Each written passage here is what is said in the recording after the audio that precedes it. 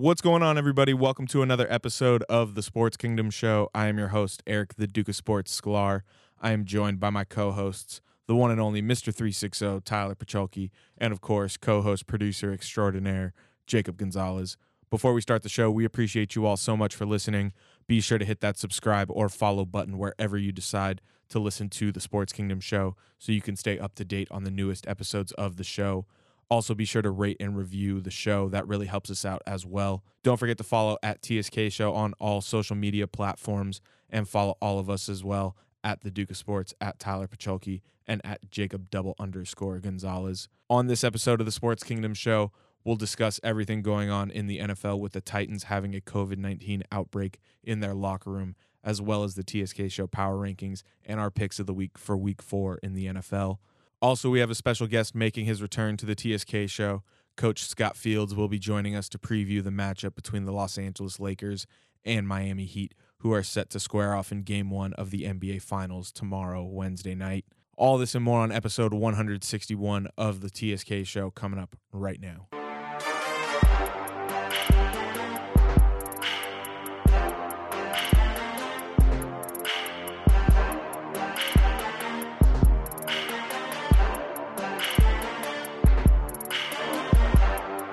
Welcome you to the Sports Kingdom. Welcome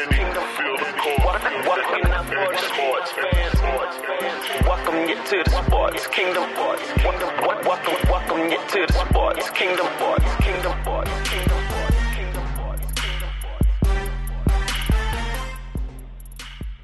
What's up, everyone? Welcome to episode 161 of the Sports Kingdom Show. I'm your host, Eric, the Duke of Sports Sklar. We got a really good episode coming up for you guys. We got Coach Scott Fields joining us later on in the episode in a little bit, coming up to preview the NBA Finals with us. But for right now, I am your host, Eric, the Duke of Sports Sklar. Joining me, as always, my co-host, Tyler Pacholke. Tyler, how you doing, man? Doing good, dude. Ready to rock. We're in the full swing of fantasy football season. Yes, sir. Sitting across from me, running the board, as always, Jacob Gonzalez. Jacob, what's up, bro? How you doing? I'm good. I'm excited that the NBA Finals are here. We have Coach Scott Fields to preview it. Man, and football's back. Baseball playoffs are here. Yep, MLB playoffs are here too. Can't get any better. I never thought we would be here, but hey, here we are. I know, it's kind of crazy having all the sports going at once. And kind of like it though. Hockey. I know we're not really hockey fans, but it's great to have it. The Stanley Cup was won last night. Shout out the Tampa Bay Lightning. So, all right, before we get into the NFL, we have to remind you about our friends who make probably the best coffee ever. This episode of the Sports Kingdom Show is sponsored by Campus Point Coffee. Campus Point Coffee was founded in 2019 by former UC Santa Barbara students, but due to the pandemic, they had to go strictly online. TSK Show listeners will get 15% off their purchase from campuspointcoffee.com by entering the promo code TSK Show at checkout. That's promo code TSK Show for 15% off from campuspointcoffee.com. And Campus Point Coffee has a variety of different roasts to choose from. And even if coffee really isn't your thing, worry not. They have plenty of other merch like mugs, tumblers, T-shirts, and even a tote bag, all on campuspointcoffee.com. Speaking of that tumbler Jacob mentioned, my dad went for his weekend run again this past Saturday and Sunday mornings, and he had that Campus Point Coffee tumbler with him, and it was perfect for him. Yeah, man. I start every day with an Americano with the loop espresso, and it gets me right every day. Well, today was National Coffee Day, and yes, guess how I celebrated that with a cup of Campus Point Coffee. Support us while supporting a company that makes probably the best coffee ever, in addition to helping save the beaches at the same time. And Campus Point Coffee takes a portion of their profits and organizes their own beach cleanups as well. So if you're a coffee lover or you want to rock some cool merch while helping save the beaches, just enter promo code TSK Show at checkout for 15% off your purchase from campuspointcoffee.com. That's promo code TSK Show for 15% off your purchase at campuspointcoffee.com. I'm just about that action, boss. You play to win the game. Hello? You play to win the game. That's why we took the damn field. I'm just here so I won't get fined. Straight cash, homie. But they are who we thought they were. And we let them off the hook. That's as good an effort as I've ever seen in my life from a running back. Don't you ever talk about me. Wilson toward the end zone. The hold is down. The kick clears the line. And Greg Zuerlein sends the Rams to the Super Bowl. Are you kidding me? Seattle's going to the Super Bowl. It's my quarterback.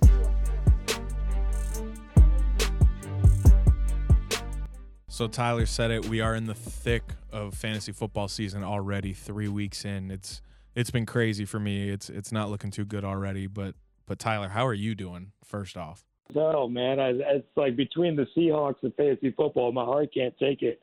I was in a barn burner where I was basically watching Clyde Edwards just chip away at my lead all night, and I ended up winning by 4 points. So it ended up getting the dub, but it was extremely stressful. so what are your overall records right now in your 3 leagues? So I'm sitting at 2-1, 2-1, 1-2. Man, so all right, in the TSK Show League, I'm now 1-2. I beat our good friend Blake Anthony by the skin of my teeth. And a stunner, in a stunning upset. That was Stunning insane. upset. Blake was coming into. I watched the game with Blake, so Oh man, he had to have been going crazy.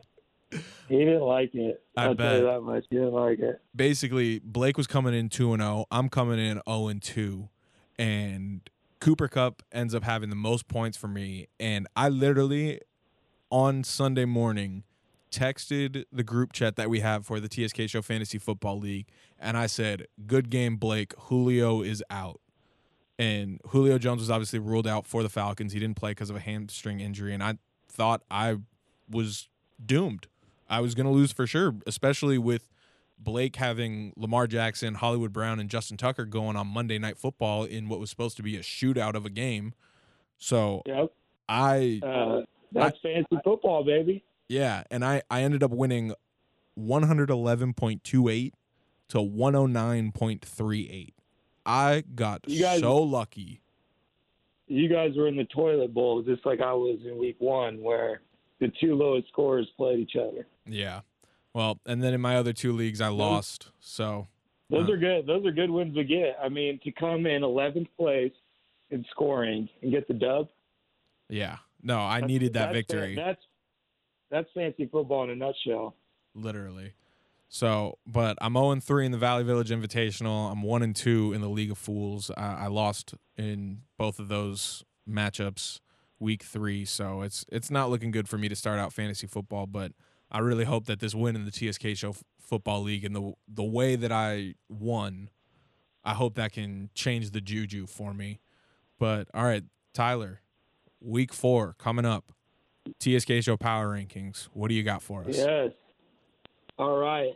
The start of this is extra special because the boys from up north are finally back in the top 10.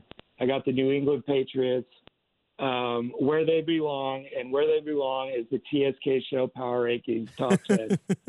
And I think that Bill Belichick loves having Cam Newton, and they are an upset threat, a serious threat for teams like Kansas City, Baltimore, and Buffalo. Coming in at number 9, I got your Los Angeles Rams. Woo, let's go. I think they got a lot of things to be happy about. They got down big, and they came back against a gritty defensive football team and nearly stole the win. So I like them sitting at 2-1. I like the NFC West moving forward. At number 8, I got a big downfall. They just haven't lived up to the hype yet, and that's the New Orleans Saints. I think that they need to keep feeding Kamara the rock and stop relying on Drew Brees quite as much. I think Michael Thomas being out is actually a factor, whereas I didn't think it would be. But their only losses are to Green Bay and Las Vegas on Sunday and Monday Night Football. Vegas and their home stadium open. So tough losses, but they need to win those games if they're going to be a top 5 team. It's coming in at number 7. I got Buffalo at 3-0. Josh Allen is the truth. I think he is legit. He's here to stay. He's the perfect quarterback for that franchise, like I've said before. And they got a top 5 defense. And if Singletary can be anywhere near as productive as he were last year, that offense, the balance of it is going to make it even scarier. Coming in at number 6, I got Pittsburgh at 3-0. I think this team goes as Ben Roethlisberger goes. We saw how important he is. They struggled last year without him. And this year they start out 3-0. So I think that's a credit to Ben. Coming in at number 5, we got the Tom Brady Buccaneers. Only team I think only time until this Tampa Bay team looks like Seattle and Green Bay offensively. I think they're 2-1 to be 2-1, not played with each other much. I think that's a good sign, and they're only going to get better and finely tuned on offense moving forward. I got them at number 5.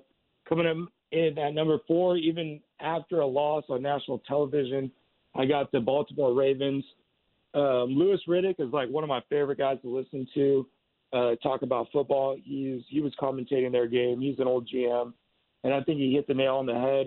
If Lamar Jackson is more accurate on 20 yards down the field outside the hashes, I think it's a completely different game, and the Baltimore Ravens are arguably just unstoppable on offense. So I think Riddick hit it on the head. If Lamar can be accurate downfield, they're basically unstoppable.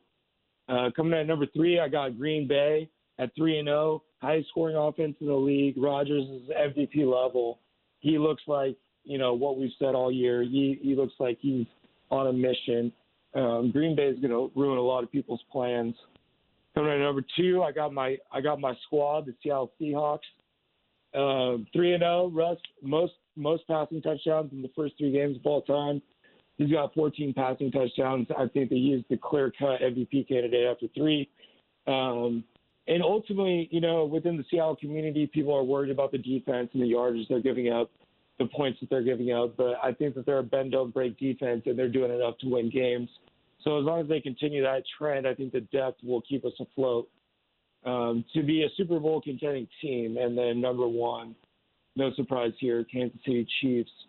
With the addition of Clyde Edwards, they just look unstoppable on offense. One of the best offenses I've ever seen, accompanied with arguably, I don't think it's too brash to say, arguably one of the best football players I've ever seen with Mahomes, and one of the best play callers ever with Andy Reid. So that's my top 10. I'm going, starting at number 1, I got Kansas City. Then I'm going Seattle, Green Bay, Baltimore, and Tampa Bay. Then I got Pittsburgh, Buffalo, New Orleans, Los Angeles Rams, and the New England Patriots. All right. Now, before we make our picks of the week, this segment of the Sports Kingdom Show is sponsored by J Diamond Estates. For all of your real estate needs here in the Los Angeles area, contact Jacob Diamond at 818-451-8539, or you can check out his website, jdiamondestates.com, DRE number 020-68311. All right. Picks of the week, NFL Week 4. First, let's go over our records. Jacob, do you have your record from last week and your overall record for the season? Yeah, I got mine. So last week, I went 9-7. Okay, not bad. That's not counting bad. that stupid tie. Yes, we did agree that ties count as a loss. In pick'ems, you're supposed to pick the winner. We didn't pick the correct winner, so it's a loss. I really blame the Eagles on this one. You can blame the Eagles for a lot of things this year. Embarrassing football. That neither one of those teams went for a win. And real quick, I've said it every time there's been a tie in the NFL since we started doing the TSK show, and really I say it all the time, there's a tie in the NFL even before. There should be no such things as ties in sports. There needs to be a winner. Exist. It is a competition. Someone needs to win and someone needs to lose. It's a very simple concept to me. So it plays into the winning percentage, so I think it's okay for the regular season as long as playoffs are decided. If you didn't win the game, you didn't win the game. I guess. All right, Tyler, what was your record? Fuck, I was an embarrassing 8-8. Oh no, I had the best record of the week. Let's go. And I'm sitting at 32-16 for the year, so 67% winning percentage. Not good. What's your overall record, Jacob? 32-16. All right. Last week I went 10-6 for the best record of the week, and overall I am at 33-15. So I am officially atop the leaderboard. Damn Falcons. Yeah, I really dropped the ball last week. Picked a ton of losers. Yeah.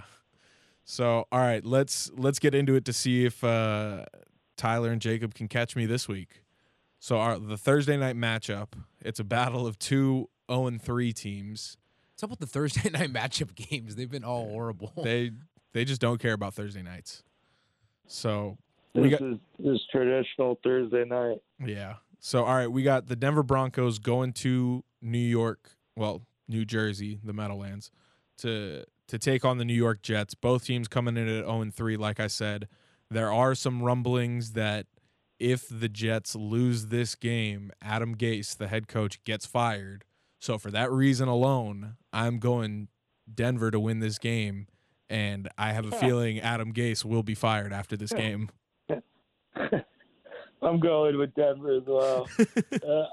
I don't think that the Jets, no matter how, I feel like I can sell anything when it comes to the sports world, but I don't know if I could sell the Jets anymore. Well, and what's interesting is Drew Lock is obviously out. I can't remember who is starting for the Broncos. Well, they had Driscoll, and now they got Rippon. Yeah, Rippon starting for him. So it's Rippon versus Sam Darnold. So I have a feeling the run game is going to be very prominent in the Broncos offense. It's sad that, picking Denver, and they're missing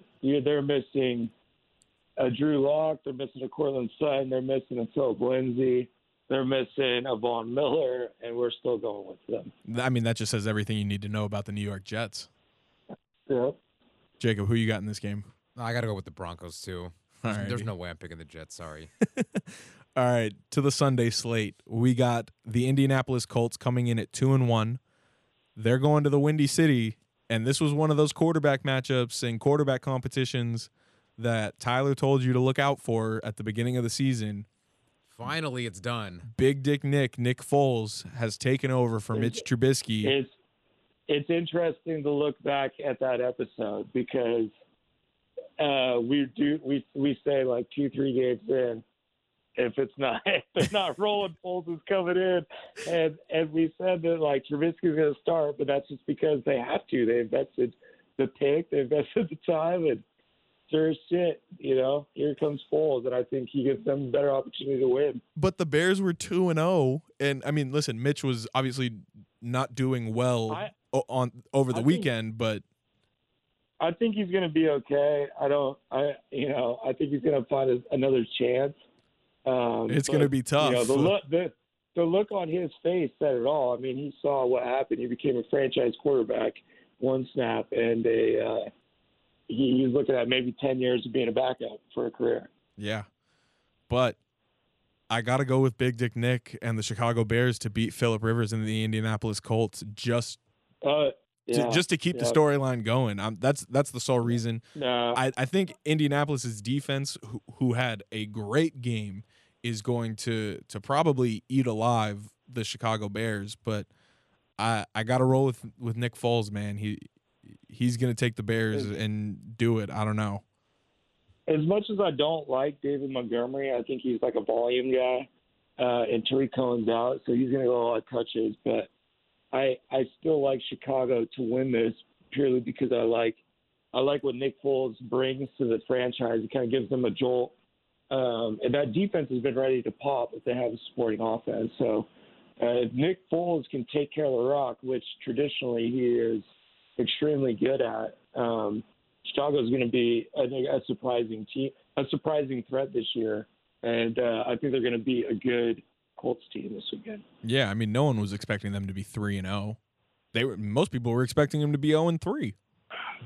Yeah, I thought they were looking at, being on the outside, looking in the playoffs, maybe even a bottom 10 team. But Nick Foles and their good start.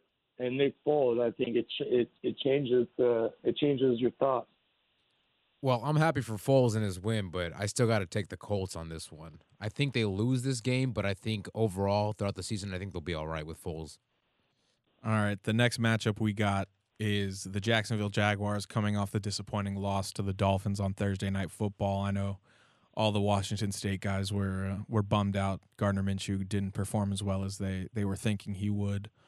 They're going to Cincinnati to take on Smoke and Joe Burrow and the Cincinnati Bengals coming off the tie against the Eagles. The Jacksonville Jaguars are 1-2. The Bengals are 0-2-1. And, I mean, listen, the Bengals started out 0-2. Week 3, they get a tie. They're getting there. Joe Burrow's knocking on the door. I'm saying the Bengals are getting this win. And mind you, their losses have been so close too. Yeah, no, they should have beat the Chargers they should week be 2-1. 1. Yeah, they really should have beat the Chargers week 1. So, I mean, I'm going with Cincinnati. It sucks that I got to pick against Gardner Minshew because I do really like what he's doing down in Jacksonville. He's kind of, I don't want to say working with nothing, but I mean, with the amount of turmoil and turnover that occurred with the Jacksonville Jaguars over the last 2 years, it's kind of hard not to say he's working with nothing, but I got to go Cincinnati in this one. Tyler, what about you? Yeah, I got to go Cincinnati and Joe Burrow getting his first win. I think the Bengals are playing pretty good football right now, surprisingly. And Jacksonville, I mean, Minshew's great, but he's just kind of in that role where he doesn't have support. His team's they're not looking to be a playoff team this year. They're just trying to develop their football team and find guys that are going to be part of the future. So Minshew's going to be behind a lot this year. He's going to be throwing and putting up good performances and losses. And so, unfortunately, I think this is going to be another one. Yep. All right, the next matchup we got is the Cleveland Browns coming off the win over the Washington football team. They're coming in at 2-1. They're going down to Dallas to Jerry World to take on the Dallas Cowboys coming in at 1-2. They're coming off the loss to Tyler's Seattle Seahawks. I got Dallas winning this game. I think they're ultimately the better team, but I mean, there are some concerns for Dallas at quarterback, and I mean, Dak Prescott looks suspect against Seattle, in my opinion. So, I mean, Cleveland could sneak this one out. They do have a lot of talent, but I still got to go with the Cowboys to win this game. Tyler, what about you? Yeah, I'm going to go with Dallas, even though I don't want to. This was a tough game to pick. Like you said, I think Dallas is a better team on paper, but I've been saying that for a long time. And this team, I mean, if concern is putting it lightly, I mean, the Browns could really turn their season around with the win, or turn their franchise around, really, with the win over Dallas, moving into 3-1. So Cleveland's definitely a big threat to win. But, man, you just keep waiting for this Dallas offense to put it together and be unstoppable. They are banged up on defense, but I still like Dallas to be able to run the ball against Cleveland and kind of control the game. Yeah, as much as I don't want to go with the Cowboys either, like Tyler said, I still got to take them in this one. Yep. All right, the next matchup we got is the New Orleans Saints going to hold on. I missed it. Sorry. The New Orleans Saints going to Detroit to take on Matthew Stafford and the Lions. Both teams coming in at 1-2. I think it's a disappointing start. I think for both teams, really. The Lions a little bit more expected, just kind of where they're at with their franchise, but I think they were looking to get off on a better start in the second year of Matt Patricia being the head coach. And then obviously the Saints, they were not looking to be 1-2 to start out the year. Drew Brees' arm power and arm strength has been questioned these first couple of games.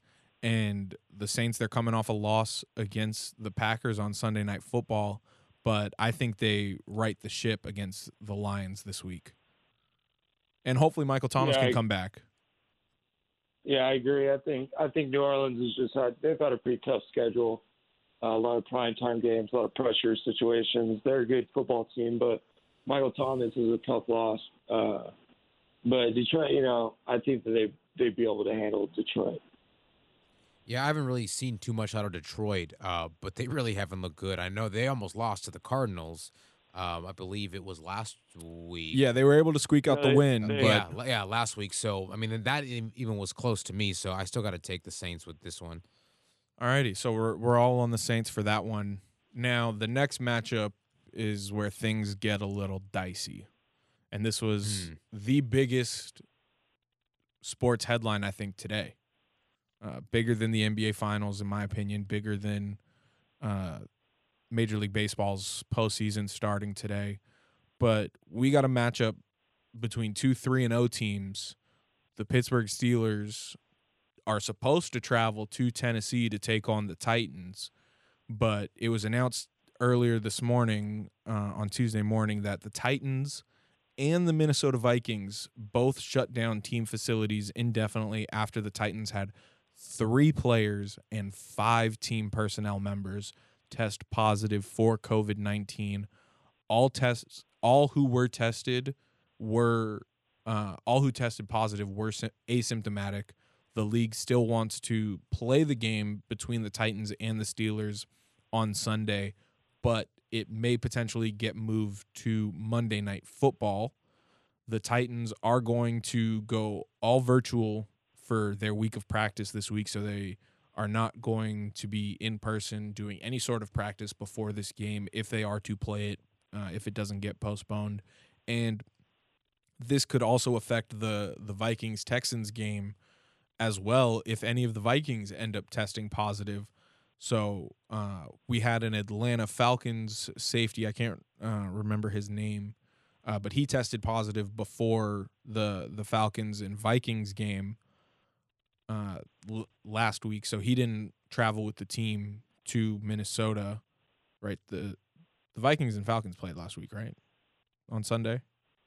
No, the Falcons. the Vikings. The Falcons played the Bears. Oh, Yeah, okay. Falcons played the Yeah, Bears. Falcons played It the was Bears. Vikings and Titans. Vikings and Titans played each other. So that's where the teams shut down their team facilities. But an Atlanta Falcons player also tested positive, but he was the only positive case, and so they isolated him. He didn't travel with the team. Atlanta played Chicago, and that went off without any issue. But now the issue is, what do these teams do? Like, Pittsburgh is able to practice in person and do all of that and prep for the game normally. The Titans, on the other hand, are not allowed to, and this game might get moved to Monday night. So, I mean, we don't know what's happening with this game, but I think we should still pick a winner for it because, I mean, it's going to have to get played. Am I wrong, Tyler? I mean, what do you think about this whole situation? No, I mean, I think ultimately it's going to get played. I think everybody was kind of ready for this to happen at some point, at least like having a plan. They'll probably I hope they have a quarantine plan. those players. Yeah, I mean, I assume that they're going to quarantine those people from the facilities, do rigorous testing up until game time, and then ultimately play the game. And, you know, this is going to be the extra opponent. They covered it in Hard Knocks. This is going to be the extra opponent all year, and how your team can handle COVID. That's going to be a major factor. I think ultimately Pittsburgh wins the game. Yeah, I mean, I believe Pittsburgh will win this game whenever it gets played. Yeah, especially if it's this week. I think there's just a lot going on with Tennessee that takes away from a game plan. So, you know, I think this is a close matchup, but ultimately I think Pittsburgh's going to win. Yeah, even playing field, I think this is a really close matchup, and we would get a really great game out of it. But, it's just, I think Tennessee's got a lot, so they'll be kind of them in Minnesota, I guess, will be kind of the first teams tested to see how you respond. yeah, and I mean, hopefully no Vikings players end up testing positive. Yeah. Jacob, who you got winning this game? I have the Steelers with this game. We kind of saw this with the MLB too, that they had outbreaks, and honestly, it was at a bigger level. So And- I don't really see them postponing the game for longer than a week. Well, and I mean, listen, baseball was able to right the ship, and they were able to figure it out. They're now starting the postseason. They accomplished what they said they wanted to do. They played a 60-game season, and now they're about to start the playoffs. Yeah, see, I think they'll be fine. So yeah, I mean, this is obviously something to keep our eye on for sure. It's going to be interesting to see how the NFL handles it. But I mean, we said it all along. Really, the NFL was at the biggest advantage in this whole scenario because their season hadn't started yet, so they had all this time to prep and come up with plans. Hopefully, they came up with plans to. Yeah, hopefully they learn to from the figure this NBA out. bubble and the MLB. Yeah, I mean, they're going to have to do a bubble for the postseason. So, in my opinion, I mean, it'll work itself out, I think, and the NFL will take all the necessary precautions they need to. And I mean, we saw that today. I think why am I blanking on his name? Earl Watson. Why did I blank on his name?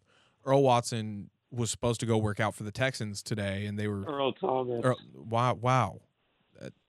Thank you, Earl Thomas. Earl Watson. Earl Watson. I don't know where I got Watson from. He was a good guard.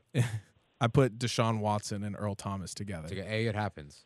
Earl Thomas was supposed to work out for the Texans today, but then it came out that his agent was informed by head coach Bill O'Brien that the league was canceling the workout and meeting due to COVID-19 protocols. So I'm assuming that because of this outbreak in one locker room, every single team is having to heighten their protocols and not let any unauthorized people into the building. So, yeah, I mean, it'll be interesting to see what happens with Earl Thomas and the Texans. So, but enough of that. The next matchup we got, the Seattle Seahawks coming in at 3-0 off the big win over the Cowboys. They're going down to Miami, coming in at 1-2. I got the Seahawks winning this game pretty easily. They are the far superior team, and I don't think Fitzmagic will be able to use any of his magic to beat the Seahawks. Yeah, I think this is going to be an easy win for the boys. Hopefully they can sharpen some edges and figure out, some things moving forward with, defensive linemen, running game without Chris Carson. So luckily, I think that we're good enough to where it's going to be a safe, easy victory, but also I hope we use it to kind of get better. Jacob, what about you? Yeah, I got to take the Bucs with this one.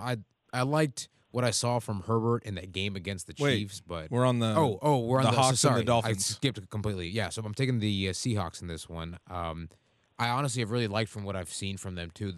They're, in my opinion, they're a favorite for the NFC. Oh, for sure. Yeah, between them and Green Bay. Without a doubt. Yeah, I mean, Tyler said it in the power rankings. Russell, I think, is the leader for the MVP. Yeah, between him and Rodgers, I don't think there's more of a clear-cut two. Yeah.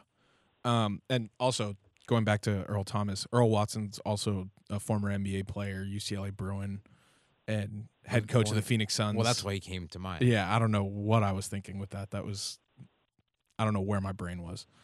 But, all right. I did that with Evan Fournier and Fournette. Yes. A couple weeks ago. Yes, you did. So, all right. Jacob kind of mentioned it. Yeah, I skipped ahead. We were getting ahead of ourselves. We got the Los Angeles Chargers coming in at 1-2. They're going to Tampa Bay to take on the Buccaneers, coming in at 2-1. The Chargers are just decimated by injuries. Melvin Ingram's on the IR. Pouncey's out.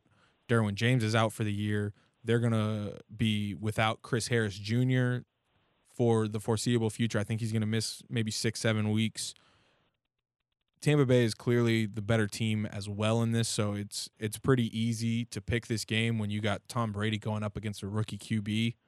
So I got the Bucs winning this game. I think all of us do. Yeah. Yeah, got to go with the Bucs in this one.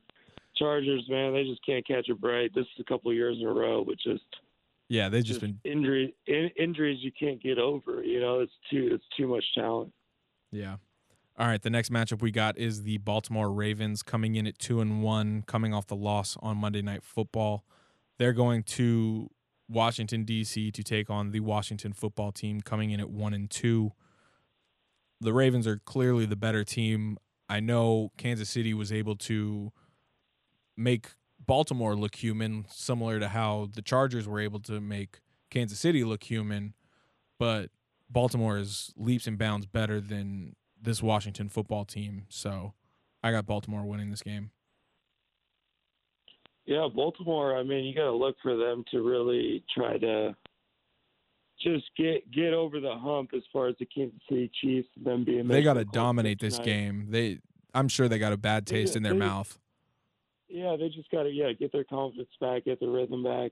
The Chiefs are kind of the measuring stick, and they've failed multiple times now. So I'm sure Lamar, the only thing he's thinking about is the Chiefs and getting them again. So I look for them to kind of be on a mission and definitely get a big win this weekend. Jacob. Yeah, I definitely expect the Ravens to rebound off of this just because of that loss to the Chiefs. I think they were just trying to see how they matched up with them, and unfortunately went in the Chiefs' favor. But I think that they pick it up with this win against Washington. All right, the next matchup we got is the Arizona Cardinals coming in at 2-1. They're going to Carolina to take on Teddy Bridgewater, Teddy Two Gloves, and the Carolina Panthers coming in at 1-2. The Cardinals coming off the loss to Detroit. But, I mean, Kyler Murray, DeAndre Hopkins, I don't know of a better connection right now in the NFL. I mean, they just look on the same page. And that Arizona offense, their defense, they're one of the surprise teams coming out the gate, but I think they are honestly here to stay. So, and Carolina's kind of in a weird scenario with a rookie head coach, but their star player is out with Christian McCaffrey being out. So I got the Cardinals winning this game. Yeah, I got the Cardinals win too. Their offense is dialed in right now. Kyler's still young, so he's gonna have his bumps, turnovers. He pushes the ball. He's an aggressive kid, so and you're gonna have those lumps. But ultimately, I think this Arizona team, like you said, is here to stay. They're good. They've got veteran talent alongside a young coach and a young quarterback. They're on the same page. So Man, I like Arizona to get the dub. They really should have won that game against the Lions. Yeah. But I'm taking them this week as well. All right, the next matchup we kind of talked about how this game could be potentially affected. We don't know what is going to happen with it, but the Minnesota Vikings going to Houston to take on the Texans. Both teams are winless. They're 0-3. I have the Texans winning this game if it gets played, when it gets played, whatever. I trust Deshaun Watson more than I trust Kirk Cousins. It's really as simple as that. Yeah, Houston's had by far the hardest schedule the first four games. So I think that Houston can get a win out of Minnesota with everything that Minnesota's dealing with and them not playing, to really like good football. Houston should have an opportunity to get their first win. Yeah, with two 0-3 teams, I think the Texans have really had a horrible schedule, but I think they're definitely a better football team than they appear in their first three games. For sure. So you got the Texans winning? I'm choosing the Texans, yeah. All right, the next matchup we got is the New York Giants coming in at 0-3. They're coming here to Los Angeles to take on the Los Angeles Rams, who are coming in at 2-1. They're making their return to SoFi Stadium after 2 weeks on the East Coast. They did travel back to LA in between Philly and Buffalo. But, I mean, let's just get this out of the way. That call was bullshit against Buffalo. That should not have been called. And I got to shout out my boy, Corey Holbert. 28-3 is the most dangerous score in all of sports. The Rams were down 28-3 with like 10 minutes to go in the third quarter, and they end up coming back to take the lead. And then a fluke.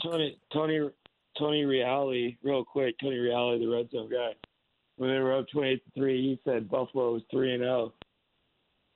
He like counted the win. I was like, oh shit, no, LA's gonna come back, and sure as shit, they did. Yeah, and I mean, you mentioned it in the power rankings, Tyler. There's a lot to be happy with how the Rams were able to come back in that game. So there's a lot to be encouraged by, and I don't think many people predicted the Rams were going to be 2-1, almost 3-0, and I think they're a better 2-1 team than most people really think they are. Well, Buffalo's a good team, so yeah, I mean, that really was. And it was going to be a test for them for sure. Yeah, and a couple of plays goes your way, it could be different. You don't dig yourself such a big hole. But it's like, I think that there's not a lot of teams. I mean, Josh Allen was just on fire. There's not a lot of teams that are going to get up 28-3 on the Rams. I just don't believe that defense is going to give 28 points up in the first half again this season. It just doesn't happen that often. So I think the Rams are a really solid football team. obviously I had them in my top 10, so I got them definitely beating the Giants. Oh, that's going to be a whooping.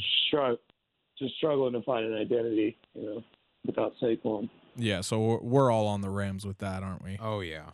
There's no way in hell I'm taking the Giants this week. So, all right, the next matchup we got is Bill Belichick, Cam Newton, and the New England Patriots coming in at 2-1. They're going to Arrowhead to take on the Kansas City Chiefs coming in at 3-0.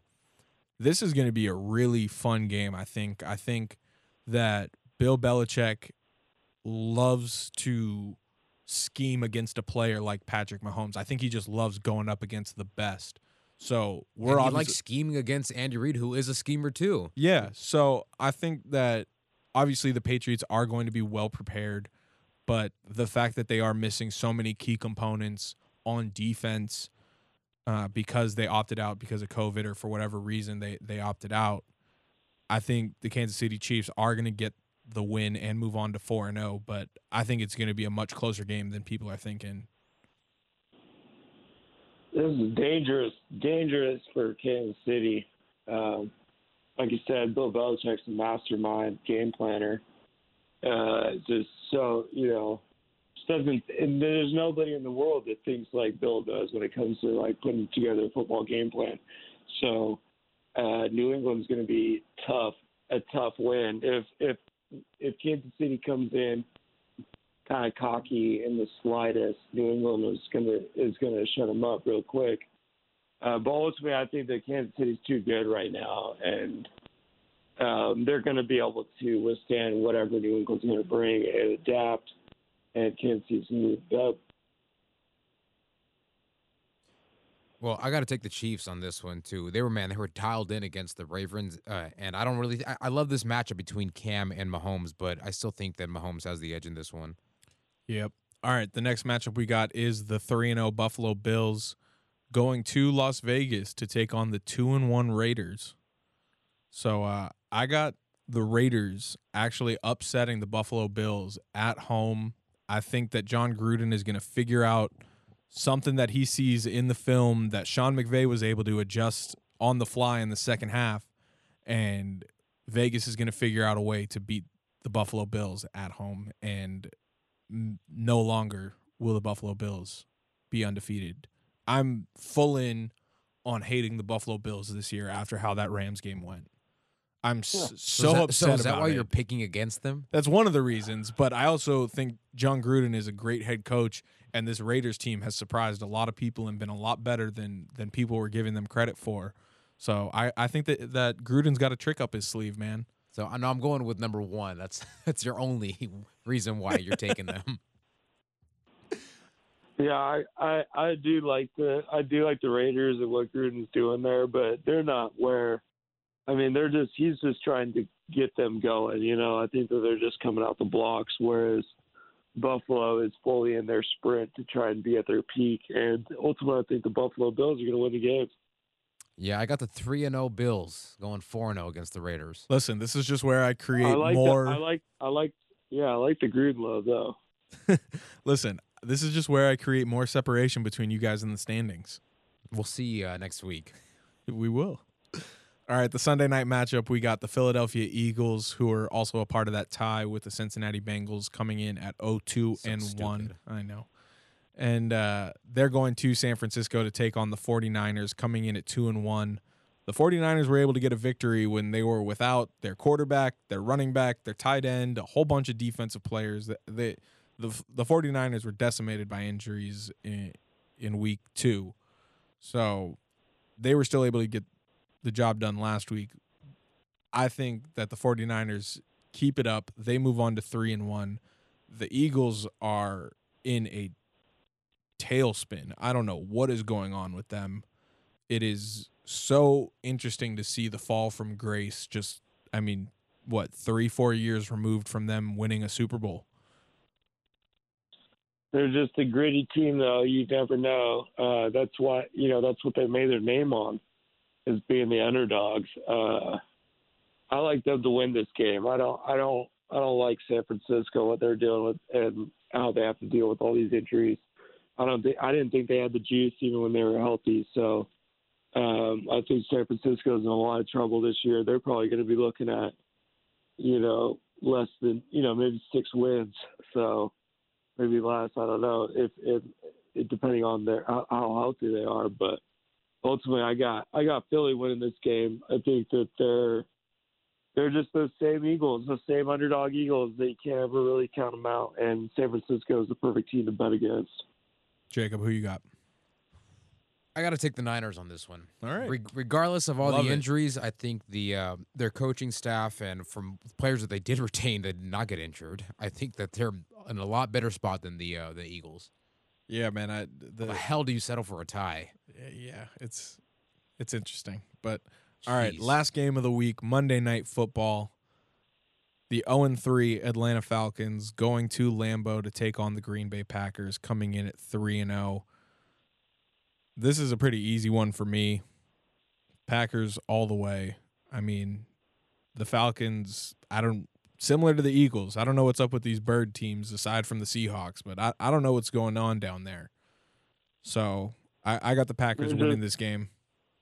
I think the Falcons just have way too much mental kind of questions going on in the back of their minds. I mean, they've just never recovered from that Super Bowl, and they've been so bad when the pressure's on, having a lead. That's just so weird. And so I just got to count it to just their psyche. They're kind of broken. I don't know if this team's ever going to get over the hump. And Green Bay is just dialed in, ready to go. So Atlanta Falcons are running into a monster when they're trying to figure stuff out. Oh, yeah, Green Bay's rolling. If there's one thing I learned this week is I am not choosing the Falcons anymore. I don't care who the hell they're playing. Yeah, I mean, listen, who knows what happens with Julio? Hopefully he's able to go and at least give them a chance. I'm hoping for fantasy sake. You can't even use that as an excuse, though, because they were up in that game. Yeah, I mean, it's tough. But all right, that wraps up the picks of the week, and you know what? It's perfect timing because I think that our guest, Coach Scott Fields, is calling in right now. Come on, you're getting paid. Ask something. 3 seconds at midcourt. Final seconds. Bryant for the win. Did I miss anything while I was gone? Kobe Bryant just sucked the gravity out of the target center. What a play. Rebound O'Neal. He went airborne, defied gravity, laid it down with 2 hands, baby. No regard for human life. For the championship. And an 81-point game. You take this and you burn it. Job's not finished. Job finished? I don't think so. So when you get done with this, you should be butt-ass naked.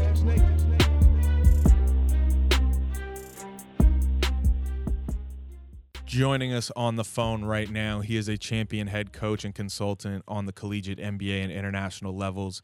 He has worked under Hall of Fame head coach, the late, great Jerry Sloan, and has also coached in countries like Italy, China, Lebanon, Qatar, and a few other countries in the Middle East and Asia. He also hosts his very own show, the Coach Scott Fields Show, which you can find on his Facebook page. Making his return to the Sports Kingdom show, Coach Scott Fields. Coach, how are you doing? Welcome back to the TSK show. Man, TSK, we're doing it big, man. I love what you guys are doing and have continued to follow you after we made our first appearance, and I'm just honored and humbled to be back with you. Well, we appreciate you taking the time to talk with us and help us preview the 2020 NBA Finals. It's a matchup featuring the number 5 seed in the Eastern Conference, the Miami Heat, and the number 1 seed in the Western Conference, the Los Angeles Lakers. Coming into the finals, the Lakers won each of their playoff series in 5 games, beating the number 8 seed Trailblazers, the 4 seed Rockets, and the 3 seed Denver Nuggets. The Heat swept the 4 seed Pacers, upset the number 1 seed Bucks and Giannis Antetokounmpo in 5 games, and then beat the number 3 seed Celtics in the Eastern Conference Finals in 6 games. A couple fun facts real quick before we dive into the matchups. According to the Associated Press, LeBron James and Jimmy Butler have faced off 34 times, including the playoffs, and each player has a record of 17-17. Also, for the coaches, including the playoffs, Eric Spoelstra and Frank Vogel have met 50 times as head coaches. Spoelstra leads that matchup 26-24. So coaching is going to play a big role in this series. And then this is also the first time that both teams in the NBA Finals missed the playoffs the year prior to making the NBA Finals. What are your thoughts on that, Coach? You know what? I think it's been an outstanding bubble. It's been very competitive. It's been fun to watch. The Heat, of course, in my opinion, had a tough road to get there. I mean, to sweep the Pacers, and of course the Pacers had a few injuries, but the way that they handled business with the Pacers and then move on to the number 1 seed Bucks, who a lot of people had winning the East, and then to take care of the Celtics the way that they did, it was not an easy road. And then your Lakers, you had the Trailblazers that expended a lot of energy to get in to the playoffs and be that number 8 seed. And then, to beat a tough Nuggets team that came back from 3-1 deficits, and not surprised to be a LeBron led team with AD there, arguably 2 of the best players, but you're looking at arguably the best team in the finals and arguably the best players in the finals. So, from a coach's perspective and a coach's lens that I constantly wear, when you talk about that 26-24, ratio with Spoelstra, I think Spoelstra has done an outstanding job, and Vogel will not get enough credit simply because he's got a LeBron-led team. So I'm excited for the finals to begin. Let's get these presidential debates out of the way, and let's have some quality sports entertainment. I'm definitely and, let these players do what they do. I'm definitely glad to be recording a podcast right now to get the circus out of my brain right now. So there you go. Hey, enough of that. Get off my lawn. Let's have some basketball. Exactly. But all right, let's break it down team by team. Let's start with the Lakers. As a team in the playoffs, they shot 49.8% from the field and 35.5% from 3. In my opinion, Coach, LeBron James and Anthony Davis are going to have to play like they're the best duo in the league, and they have so far in the playoffs. LeBron averaged 26, 10, and 8 for the postseason so far, and AD's averaging almost 29 points per game and 9 rebounds. Also, the fact that Anthony Davis only averaged 35.9 minutes per game, and LeBron was at 35 minutes per game, I think that is a huge factor coming into the finals. I think they are going to play a little bit more, maybe around the 40, 42-minute mark, depending on how the game is going. And if Anthony Davis's ankle is okay, which I think it will be, he put up 27 points on 50% shooting from the field, 50% shooting from 3, and 100% shooting from the line in that closeout game against the Nuggets. I think AD's ankle is going to be okay, but the Lakers are coming into the finals in a good position. Well, you know what? When you've got a leader and an outstanding talent that I think gets taken for granted year after year, we got to appreciate the greatness that he brings. LeBron holds himself accountable. He's going to hold his teammates accountable. He leads by example. He does a great job of being a facilitator. You've seen his assist numbers go up. That's not going to be surprising. He and AD have been an unbelievable duo, a 1-2 punch. AD has done a great job of rim running. He's been a rim protector. He's stepped out. He's knocked down the 3 at a pretty good pace. Even though their 3-point percentage as a team is a little bit low, it's going to be who's the third person, who's going to be the consistent third scorer. I think playing in the bubble will kind of minimize some of the stress and some of the anxiousness that could happen if you're traveling on the road. But I look for the Lakers with the pieces that they have to come out and play solid team basketball. I love what the DNA that Rajon Rondo has played with. When he got in there against the Nuggets, you saw him defensively get in there and be a gnat and cause disruption with Jamal Murray, who had an outstanding playoff run. I like what he brings, and the Lakers are built for this. They've got a lot of size. They got JaVale McGee. They've got Dwight Howard, who's done an incredible job in his role. When he came in, he provided energy. He got easy baskets on the interior. He was able to create double teams, which created more opening shots and more spacing for LeBron James to be able to play downhill and in transition. The only Achilles heel that I see is who's going to be the consistent third scorer, and are they going to be able to consistently knock down the shots? Because you show, and we saw that the Miami Heat with Spoelstra wasn't afraid to go to a 2-3 zone and pack it in and force the Celtics to shoot from the outside, which disrupted their rhythm a little bit. So that's going to be an interesting chess piece to watch. But I like the Lakers' chances. I think they have the spirit of the Mamba mentality going through their veins. Everybody knows of the passing of Kobe Bryant, and I think they're inspired and led by his passing, and I think they want to do it in his honor. So I think for those reasons, I think Frank Vogel is going to have to do a great job of managing the minutes and controlling the depth of the bench, and then what adjustments are they going to make between games to what Eric Spoelstra is going to do. But it should be a fun series for Laker fans. I know a lot of Los Angeles is a little bit disappointed in how the Clippers, how they not really. We weren't surprised. We weren't surprised. There's a lot of people throughout the NBA community that knew that the Clippers were built for the playoffs and went all in on this year. So I think the Lakers have deserved it. The Lakers have done a great job, and they're going to be well representing the West. Yeah, and we'll talk about the role players in a second. I want to go back to LeBron and really I want to go to Anthony Davis, because this is his first finals appearance, and this is why he came to the Lakers. And obviously we know this is LeBron James's 10th finals appearance. He went to 8 straight, and then he missed the playoffs last year because he was injured and the Lakers didn't make it, and now he's back in the finals. And I'm not worried about LeBron, honestly, because it is the finals, and I know he's got a little extra motivation to beat Pat Riley. I'm very interested to see if Anthony Davis will meet the moment. He is going to go up against another young big in Bam Adebayo, who isn't as good as Nikola Jokic, but he plays a different game, and AD is going to have to commit himself to rebounding. I was disappointed in his lack of rebounding in the last couple of games of the Western Conference Finals, and as Pat Riley says, no rebounds, no rings. Yeah, well, I tell you what, I think Anthony Davis is on a mission. He was never able to get out of the first round when he was with the Pelicans. He basically sat out the year, so that way, the agency that he and LeBron both share could get him and get his deal set up so he could be a teammate with LeBron. So he knows that. I think he's going to thrive on that pressure.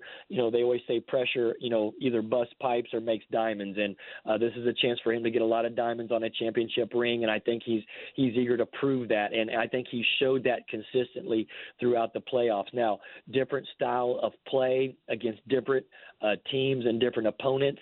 Jokic did an outstanding job with his interior play, able to back down and play a little bit more bully type of ball with his back to the basket, where I think Bam is more athletic and more explosive. But I think Bam is also going to have his hands quite full because, again, you can rotate size in for the LA Lakers with Dwight and also with JaVale McGee. So I think there's going to be, it's going to be interesting to see if Bam can stay focused on his role and not try to assume too much responsibility on the defensive end, because I think a young guy like that who's eager to, showcase his skill set could get in foul trouble early. So it's going to be interesting to see how Spoelstra will protect him and allow him the space to offensively get going, but defensively, can the Heat match up to the size and length that the Lakers bring to the finals?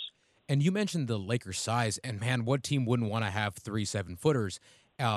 But with the Heat, though, they tend to run a small ball lineup, and the Lakers saw this against the Rockets. They had to downsize a bit, squeeze in Markieff Morris into the 4, and play Davis at the 5. What lineup do you see them using? Do you see them using the 2 bigs, or maybe playing LeBron at the 4, Markieff at the 4? You know what? I feel like at first they're going to be filling each other out. I think that first half of basketball is going to be where they're just going to be playing. They're going to be kind of assessing each other. They're going to try to exploit the other team's weaknesses. I feel like if they play with size, they can definitely get into Miami's interior. But, the way the game is played now with space and pace and from threes, so you either want threes or you want layups. And Anthony Davis can do that. He can step out and shoot the 3, which spreads the floor, which gives Kuzma room to play. It's going to give Markieff an opportunity to kind of, do what he does. And then you've got just great players in Rondo who can kind of watch from the bench and then come in with energy and, be able to put LeBron where he doesn't have to exert as much energy playing a point forward type situation. You just got to slow down the Lakers, downhill play and transition, because when they defend and when they get out running and LeBron's going downhill, there's no player in the league that can stop him. He's just an unstoppable force, and he's going to be unselfish where, he'll give up a layup to, get the confidence and rhythm of the other role players going. So it's going to be interesting to see. I think it's going to be a fill-out process, but I kind of see, AD playing at that 5 spot, and then you let Markieff, be a 4, and then, you have LeBron and, Kuzma. And again, I just feel like the Lakers are built for this. They were, kind of, personnel for personnel. It's all about matchups. And I think they match up quite well with the Heat. And the Heat will go small. They're going to try to play transition. I think Goran does a good job, and I'm sure we'll dive into that in a second. But the Lakers are built for this. They're excited for this. They're fiending for a championship, and the team is constructed to win that championship. So there's a lot of pressure on those Lakers to pull this off and execute it. Yeah, I mean, for me as a fan and what I'm seeing from the eye test, what I'm watching from the games, especially in the Western Conference Finals, I'm done with JaVale McGee. I think it needs to be Anthony Davis, Dwight Howard, and Markieff Morris as the 3 guys rotating in the front court, obviously aside from LeBron James and Kuzma, who kind of play some hybrid positions. But let's not forget, Markieff Morris is shooting 43.6% from the three-point line during the postseason. So he's been a pleasant surprise and a nice addition to the Lakers. But in terms of the perimeter, I'm very interested to see how Caruso and Kuzma play in the finals, especially with it being their first finals and first postseason experience. I think the Lakers are going to rely on their veterans a lot more heavily in the finals, while not still really messing up the shifts and lineup rotations. I think Caruso and Kuz are still going to get their normal minutes, but KCP, Danny Green, and Rajon Rondo are going to have to play well, especially guarding the perimeter with all of the shooting threats that Miami has. And surprisingly, that's been one of the Lakers' strong suits this postseason, is defending the three-point line. Well, Danny Green has been there. He's been to the rodeo. He's been to the puppet show. He's seen the strings. He's experienced in that role. I look for him to play outstanding basketball on both ends of the court. He has that length and versatility where he can guard multiple wing positions.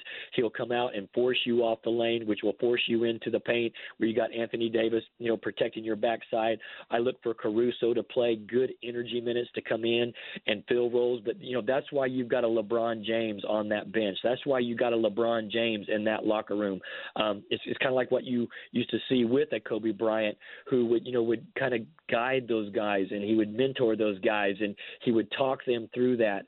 LeBron has a very high basketball IQ, and what an asset that is for those younger, inexperienced players that are going to be on that wing. But LeBron's going to have the patience with them. He's going to get them going. He's going to get their shots in early. He's going to try to get their confidence up by getting them easy shots, by him penetrating and kicking out for them.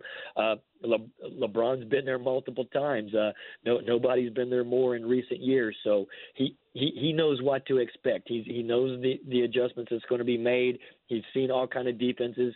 There's nothing that's going to surprise him. So it's all about him getting Danny Green going. It's all about him getting Kyle Kuzma's length and versatility and scoring ability, and then rebounding and defense, for those guys.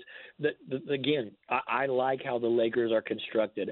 LeBron's done a great job working with management because he had heavy input on who he wanted in there. He brings in a J.R. Smith. He brings in a Dion Waiters, guys that he's liked and the guys that have done things in the past.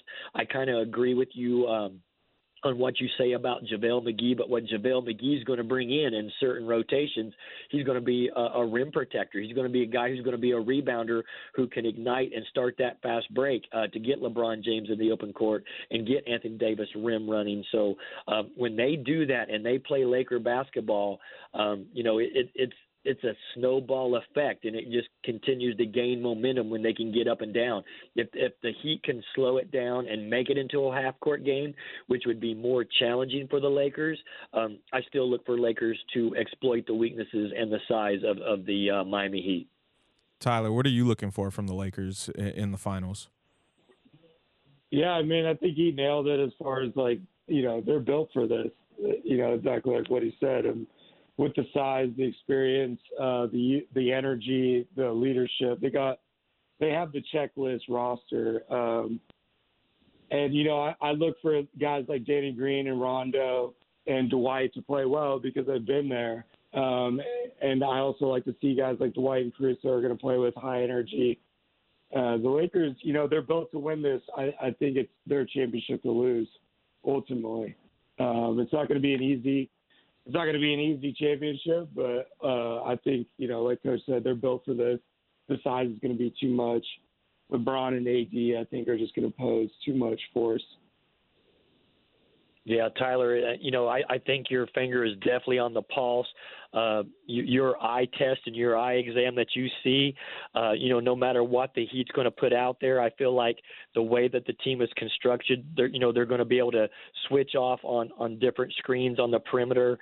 And, I just feel like with their length, their versatility defensively, and the weapons that they have on offense, superstars are going to be superstars. They're going to get theirs. But what's going to happen with like what Charles Barkley calls the Jags, just a guy? What are those role players going to do that come in off the bench? But, since they've been playing in this bubble and the scoring has been the way it's been, they don't have to play in a hostile environment. They're used to these confines. I look for the Lakers to be a solid team. It's going to be competitive, but I don't think the Heat is going to back down. They're in this underdog role, and they know that. They accept it. There's a chip on their shoulder. Jimmy Butler kind of inflicts his will on, but I'm sure we'll get into that too. But I just like the way the Lakers are constructed for this. And let's give Frank Vogel a lot of credit because he has managed the egos. He has, got Anthony Davis playing at a high level and peaking at the right times. Danny Green's been there, so his veteran leadership. Markieff Morris is going to be the same way.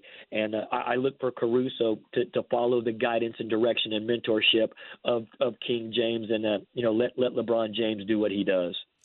Well, for the Go ahead, Tyler. Jacob. No, go ahead. I think that the Kobe thing is a big thing too. Just with, there's eerie resemblance of like the 2004 finals with Shaq and Kobe getting Peyton and Malone and playing those Pistons. They were just kind of gritty guys and got it done. I think the difference is between the teams is I think this Lakers team is focused in. Vogel's a great coach. Braun's probably maybe the best leader the league's ever seen. So I think that, with Kobe's death and the focus that this locker room has, he could probably win this in most years, but I think that the Lakers are just on a mission and it's going to be theirs for the taking. There's no chemistry issues like 2004 with this Lakers team either, though. So that's a big difference with that comparison. That's what I mean. It's like, this Heat team is lined up to pull an upset because of how well they're playing. I mean, they're playing the best, in my mind, in the bubble, in the playoffs so far. I think they're the scariest team because they're just beating people. It's not that it doesn't look sexy. They don't have necessarily all the big names, but they're playing really, really good basketball and they're having fun beating people. So I think that they're lined up good to be an underdog, but because of Kobe's death and because of the bubble atmosphere and Braun's leadership, I just think that this Lakers team is too focused in on the mission to let an upset happen. Yeah, that Mamba mentality is a part of that culture. It's a part of their DNA. LeBron is aware of that. He knew that when he was coming to L.A.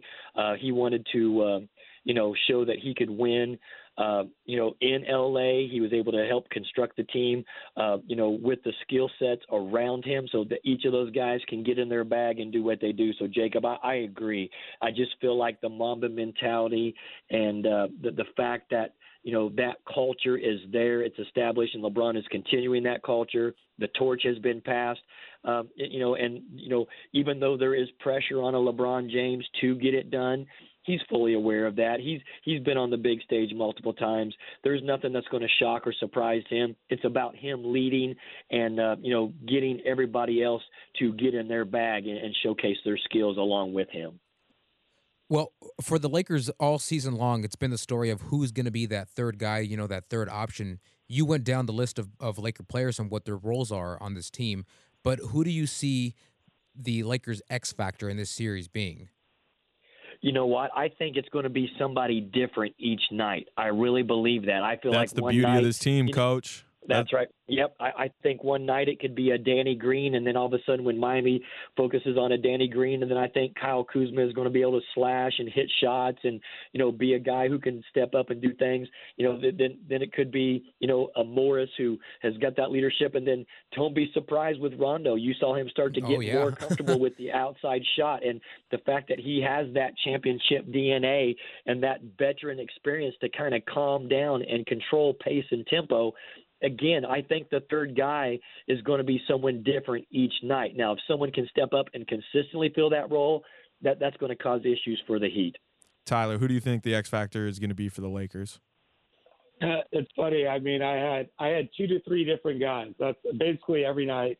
I agree with Coach that the 4 wins are going to come from 2 to 3 different guys having big nights. Danny Green, I think, is definitely going to win him one game just from going off. I think Kuzma's got one game in him. And then with the collection of the other guys with Rondo and KCP and Caruso and Morris, Dwight, I do think it's going to be a collective effort with the third spot. All right, Coach, let's talk a little bit more about the Heat.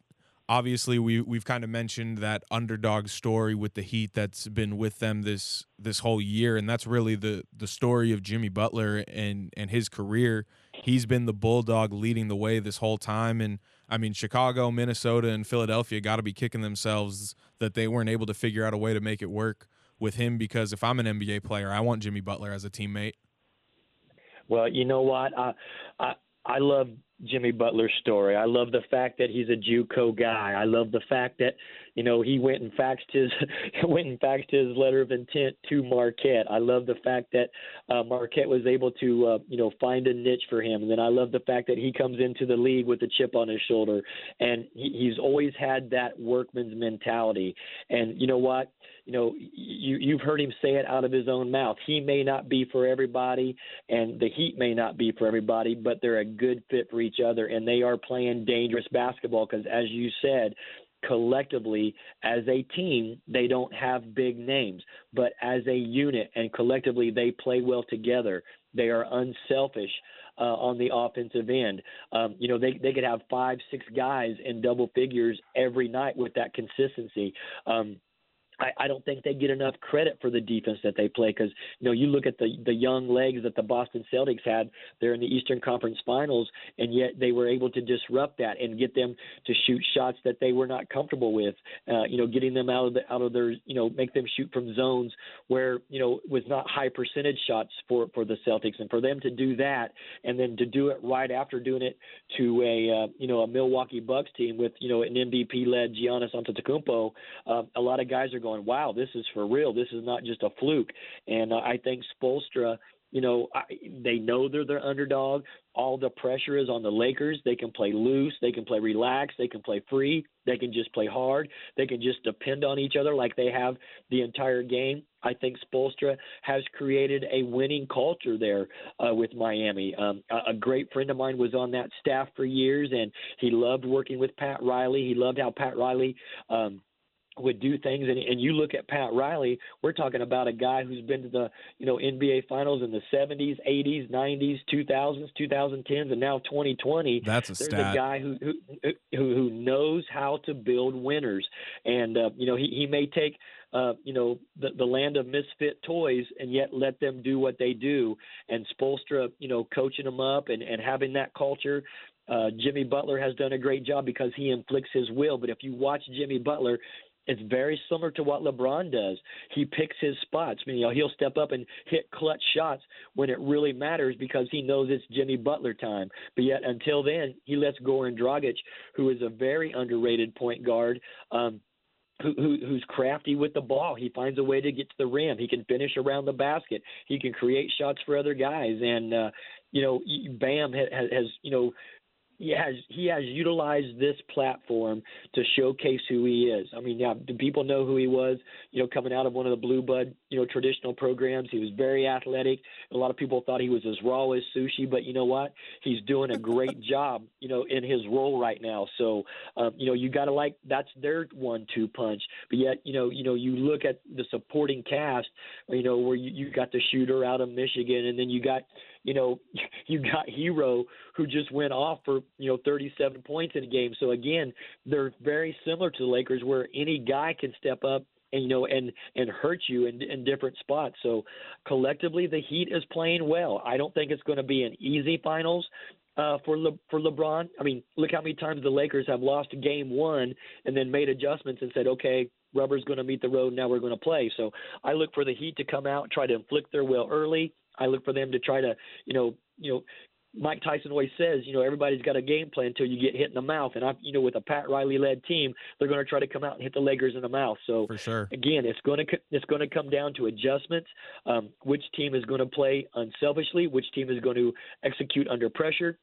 Which team is going to collectively play team defense to get the other team out of rhythm and slow them down and make them shoot from where they don't want to shoot from. That's just from a coach's lens. So I'm excited to sit there with my coach's lens and watch this and watch the adjustments, see what kind of out-of-bounds plays are coming in after timeout, seeing what kind of, pick and rolls that they're going to run, how they're going to defend pick and rolls, how they're going to run people off the three-point line. So for me, it's a game of chess when everybody else is playing checkers. So it's going to be a fun series for me to watch. Yeah, I love this Heat team. I'm so excited that they get the opportunity to compete with the Lakers because they're going to put the pressure on and make the Lakers win. I've said I think that Jimmy Butler was the lion of the bubble. I think he's kind of put his fingerprints all over the league now as an alpha dog, and he can put belief in his teammates and strike fear of the opponent. And I think this, like you said, I think this Heat team is super dangerous. I think they play a little bigger against the Lakers. I think Olynyk, if he's healthy, and Myers Leonard get in the games more to play against the Lakers. But Bam and Jimmy are tough guards for the Lakers. Bam, as much as he can get into foul trouble, I think he can cause foul trouble because of his ball handling skills, his playmaking ability. Ultimately, I don't know. Ultimately, I don't think the Heat are going to get it done. But, man, I do love watching this team play, and I think they are really dangerous and not a team that you want to play in the playoffs. And I think they're one of those teams where – oh, go ahead. No, I'm going to let you finish. I just want to add one more name to this Heat roster. Go ahead. Yeah, I mean, I think they're one of those teams where it's like a good team on the same page is going to beat a great team that's not on the same page. I think these guys are just all bought in on what they're doing and how to win, and that's a dangerous thing to play against. Yeah, I agree. I like one of the acquisitions that the Heat made. Again, just how the Lakers brought in a Rajon Rondo to be a point and to control pace and space. I love Andre Iguodala. I was going to bring him up in a minute. DNA, because here's the thing. You got two guys who can defend and rotate off of LeBron. Andre Iguodala knows he can do it. He's been there. He's done it before. He's had the quick hands. He can disrupt the rhythm of a LeBron James, and then you put Jimmy Butler on him for a while, and then again you just kind of rotate because you don't want to give LeBron any confidence. You don't want to give him that window of like, okay, I got this guy, where he can just feel explosive and exploit a one-on-one opportunity, because again, they're going to run that pick and roll and try to get those switches.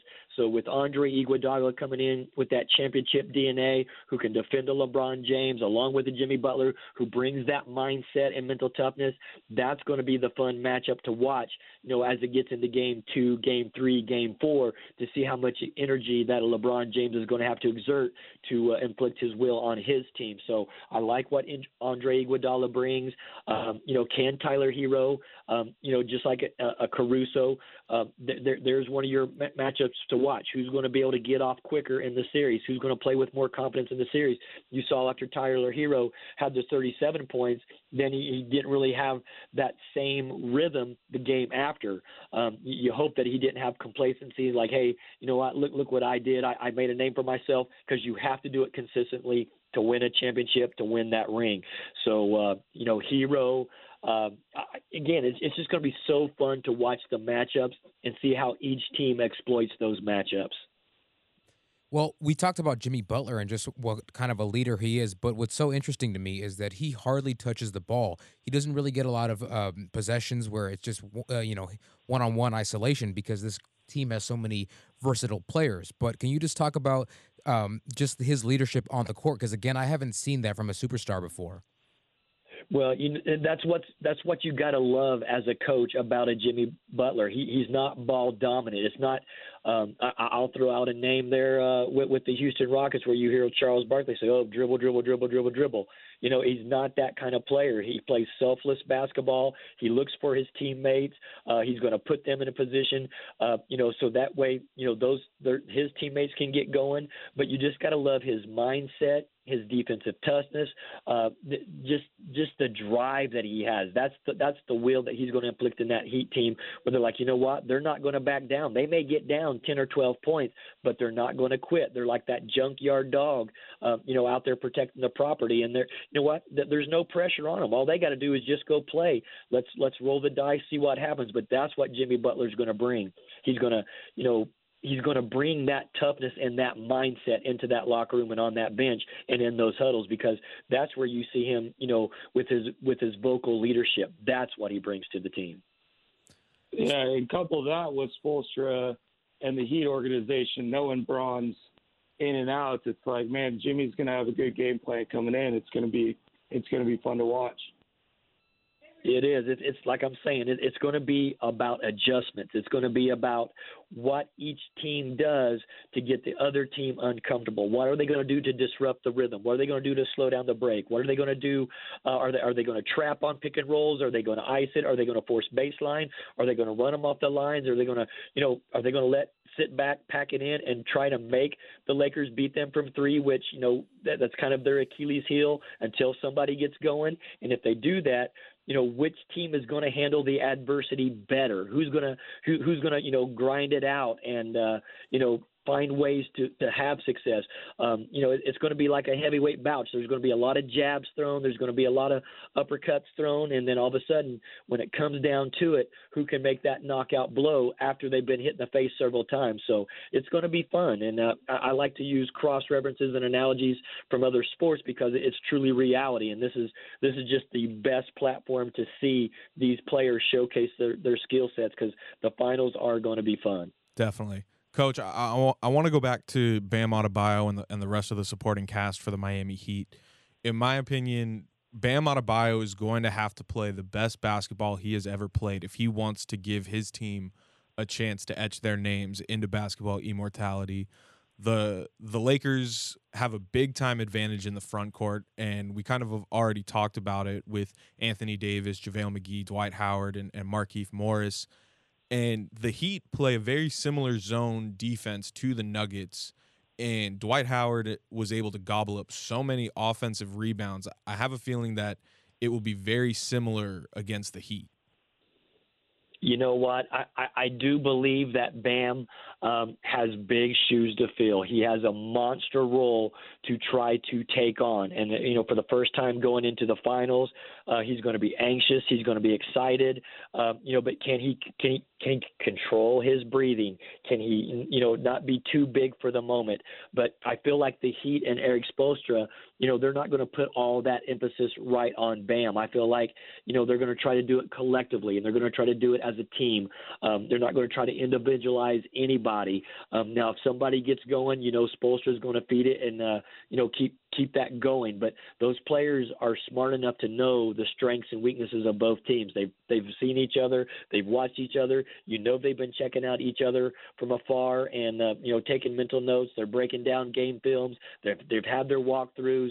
Again, I just look for this first half of the first game to be a feeling out process where the Lakers are going to try to get up and down and play Showtime Laker basketball with rim running and transition. And I feel like the Heat are going to try to match that kind of play with physicality, team defense, and slow down the game to make it a half-court game so that way they can try to tire them out and make the Lakers play defense to where they won't have the legs, in Game 2 and Game 3 and Game 4. If they have to defend more deeper into the shot clock, that will wear out their legs, and then their jump shots won't be as effective. So it's a chess match. It really is. Yeah.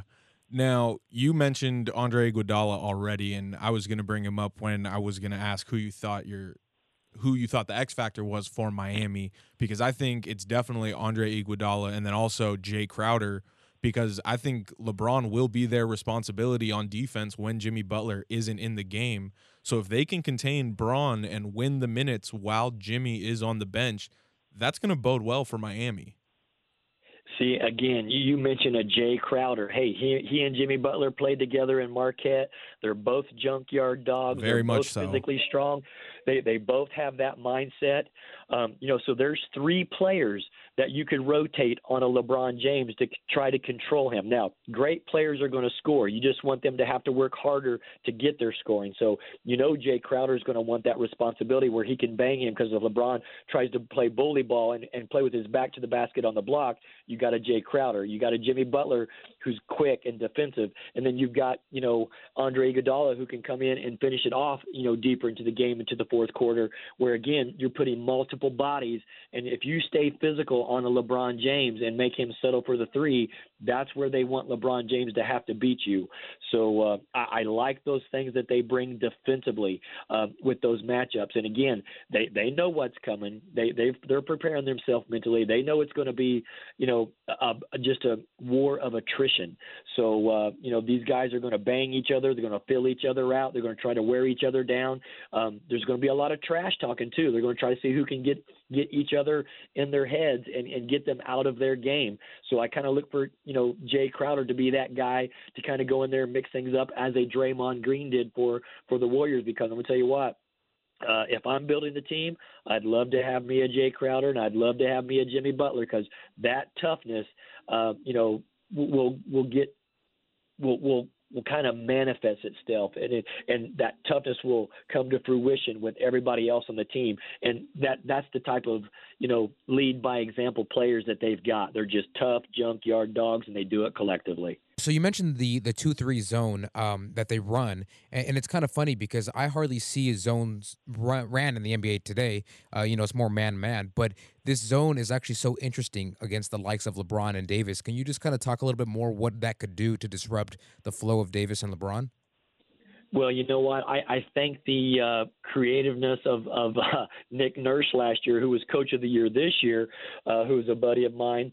You saw them play a little bit of zone. You saw them run a box and one, and I think that's supposed to be like, well, you know what? I think it's okay, and they did that against the Celtics.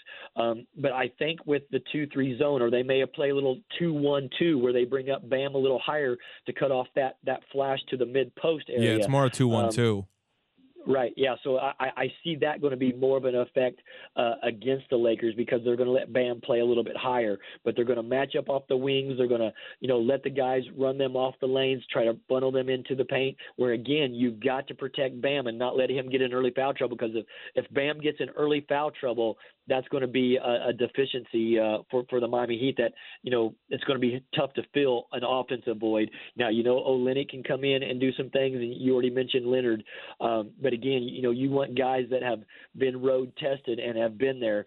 There's going to be a lot of anxious nerves going on in the finals. And again, it's going to be which team can settle into their grind first. But I do look for them to run some zone from time to time to just try to disrupt the rhythm and slow down the pace of the Lakers when they can. They may do it on special out-of-bounds plays. I don't look for them to get into it for long periods of time. But if they sit in that zone, then, again, you're guarding an area and not guarding a man, and that can also save your legs for deeper into the fourth quarter to need your legs to hit crucial jump shots, or, if you have to create off the dribble, you need that energy going down the stretch. Tyler, you got anything else you wanted to talk about on the Heat? No, man, I think everything was said. I think we know who both these teams are, and we gotta see how it plays out now. All right, it's gonna be a fight. It's gonna be awesome. All right, then it's time for some predictions. So I'll just we'll do a round robin real quick. So Jacob, what is your prediction for Lakers Heat finals? Who wins and in how many games? I have the Lakers winning this in 6, but a tough 6 for them. Okay, Tyler. Yeah, I like tough 6. I like the sound of that. Okay. It's going to be a tough 6 for the Lakers. All right. And then I'm going to go with Lakers in 5 because that is what I have gone with the entire postseason. I'm 3 for 3 in my predictions so far, so I'm sticking to it. And last but not least, Coach Scott Fields, what's your prediction for who wins the NBA Finals in 2020? I know this is going to get your heart beating. You guys are LA boys out there. Those Lakers are going to have a road to a championship. LeBron's going to walk off in the sunset with another ring, and then put him in the discussion of a Michael Jordan, and then everybody can get excited for Space Jam. But I think they're going to get it in 6. All righty. So real quick, before we let you get out of here, Coach, I did want to get your perspective on Doc Rivers being out as the Clippers coach. The Clippers had the 5th best regular season winning percentage in the NBA since Rivers took over for Vinny Del Negro before the 2013-2014 season. However, Rivers only won a total of 3 playoff series in his 7 years as the head coach of the Clippers, never being able to reach the conference finals, and he blew 2 3-1 leads in 2015 and then, of course, this year in 2020. He's done it a total now 3 times. The first time was 2003 with Orlando and Tracy McGrady. On the other hand, Doc Rivers was also the same coach to bring them out of the dark days that were the aftermath of the Donald Sterling scandal, and he really did help bring the Clippers back to NBA relevance with the Lob City era and then with this Kawhi Leonard, Paul George team. This is clearly Steve Ballmer wanting a fresh start. He didn't hire Doc. He inherited him.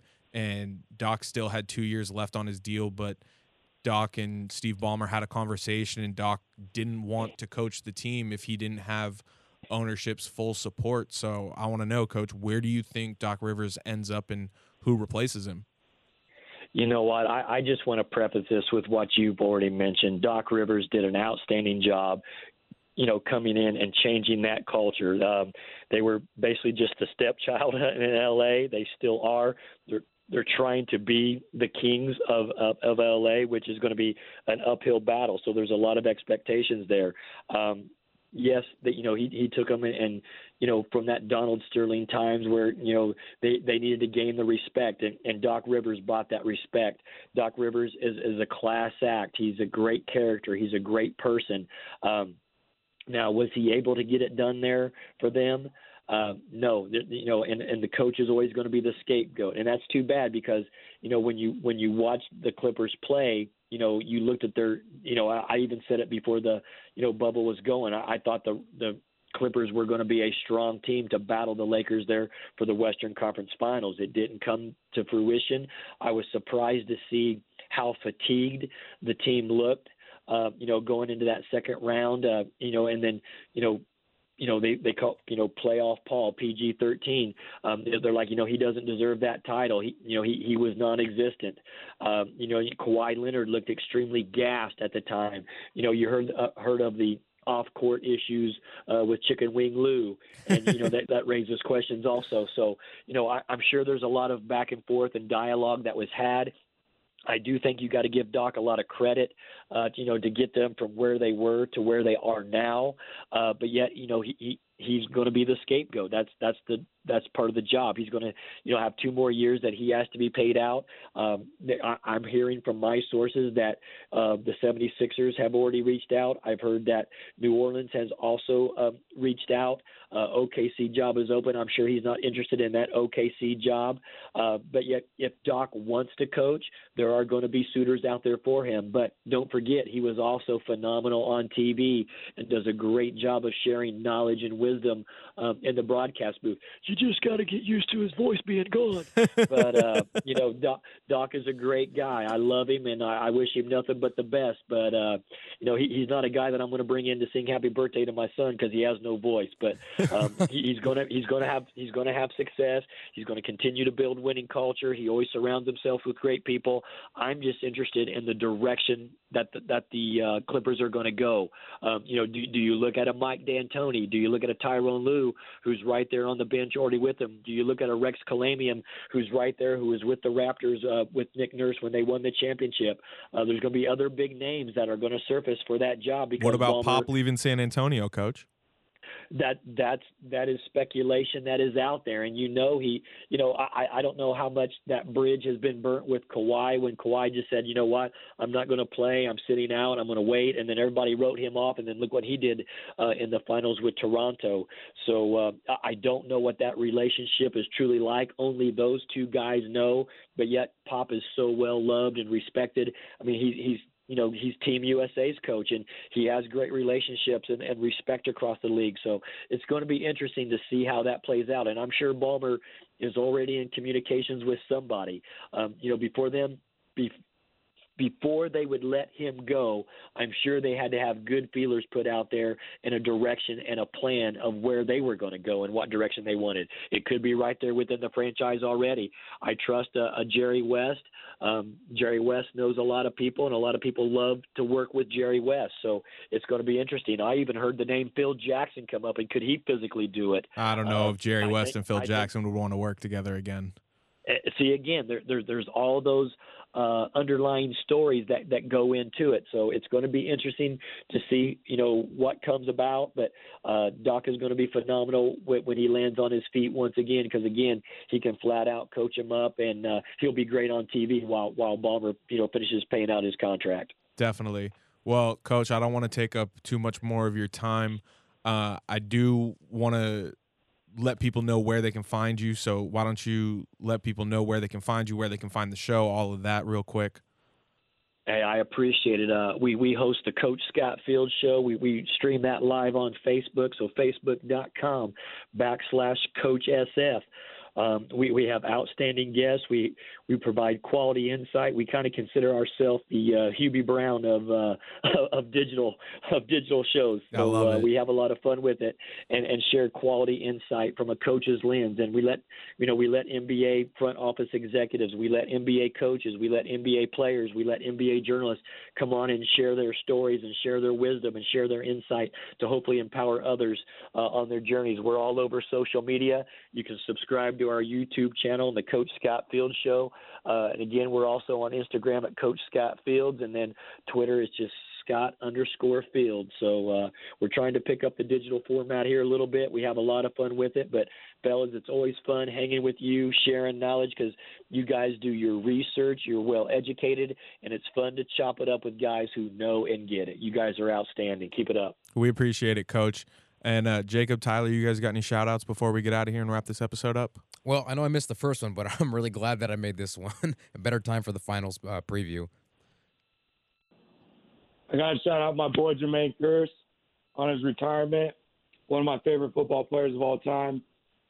Played him in high school. He played for the University of Washington, my Seattle Seahawks.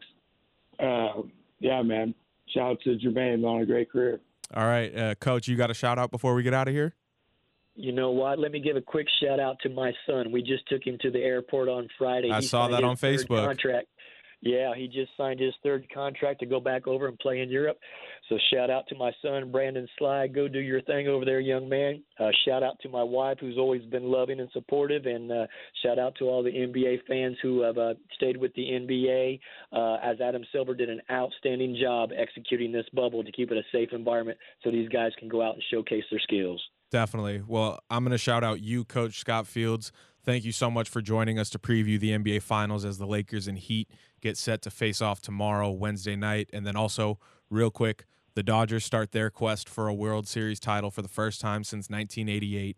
They play the Milwaukee Brewers in the wild card round, and it's only a 3-game series. The MLB playoffs are a little bit different this year, but Walker Buehler is starting Game 1 tomorrow, Wednesday night, for the Dodgers. But once again, Coach Scott Fields, thank you so much for coming on the show tonight.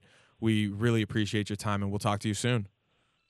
Jacob, Tyler, fellas, I appreciate you, TSK. You're doing it big. Keep it going, man. Thanks, Coach. Appreciate it. All righty. Don't forget, this episode of the Sports Kingdom Show is sponsored by Campus Point Coffee. Support us. Support a company that makes probably the best coffee ever and is trying to help save the beaches just by entering promo code TSK Show at checkout.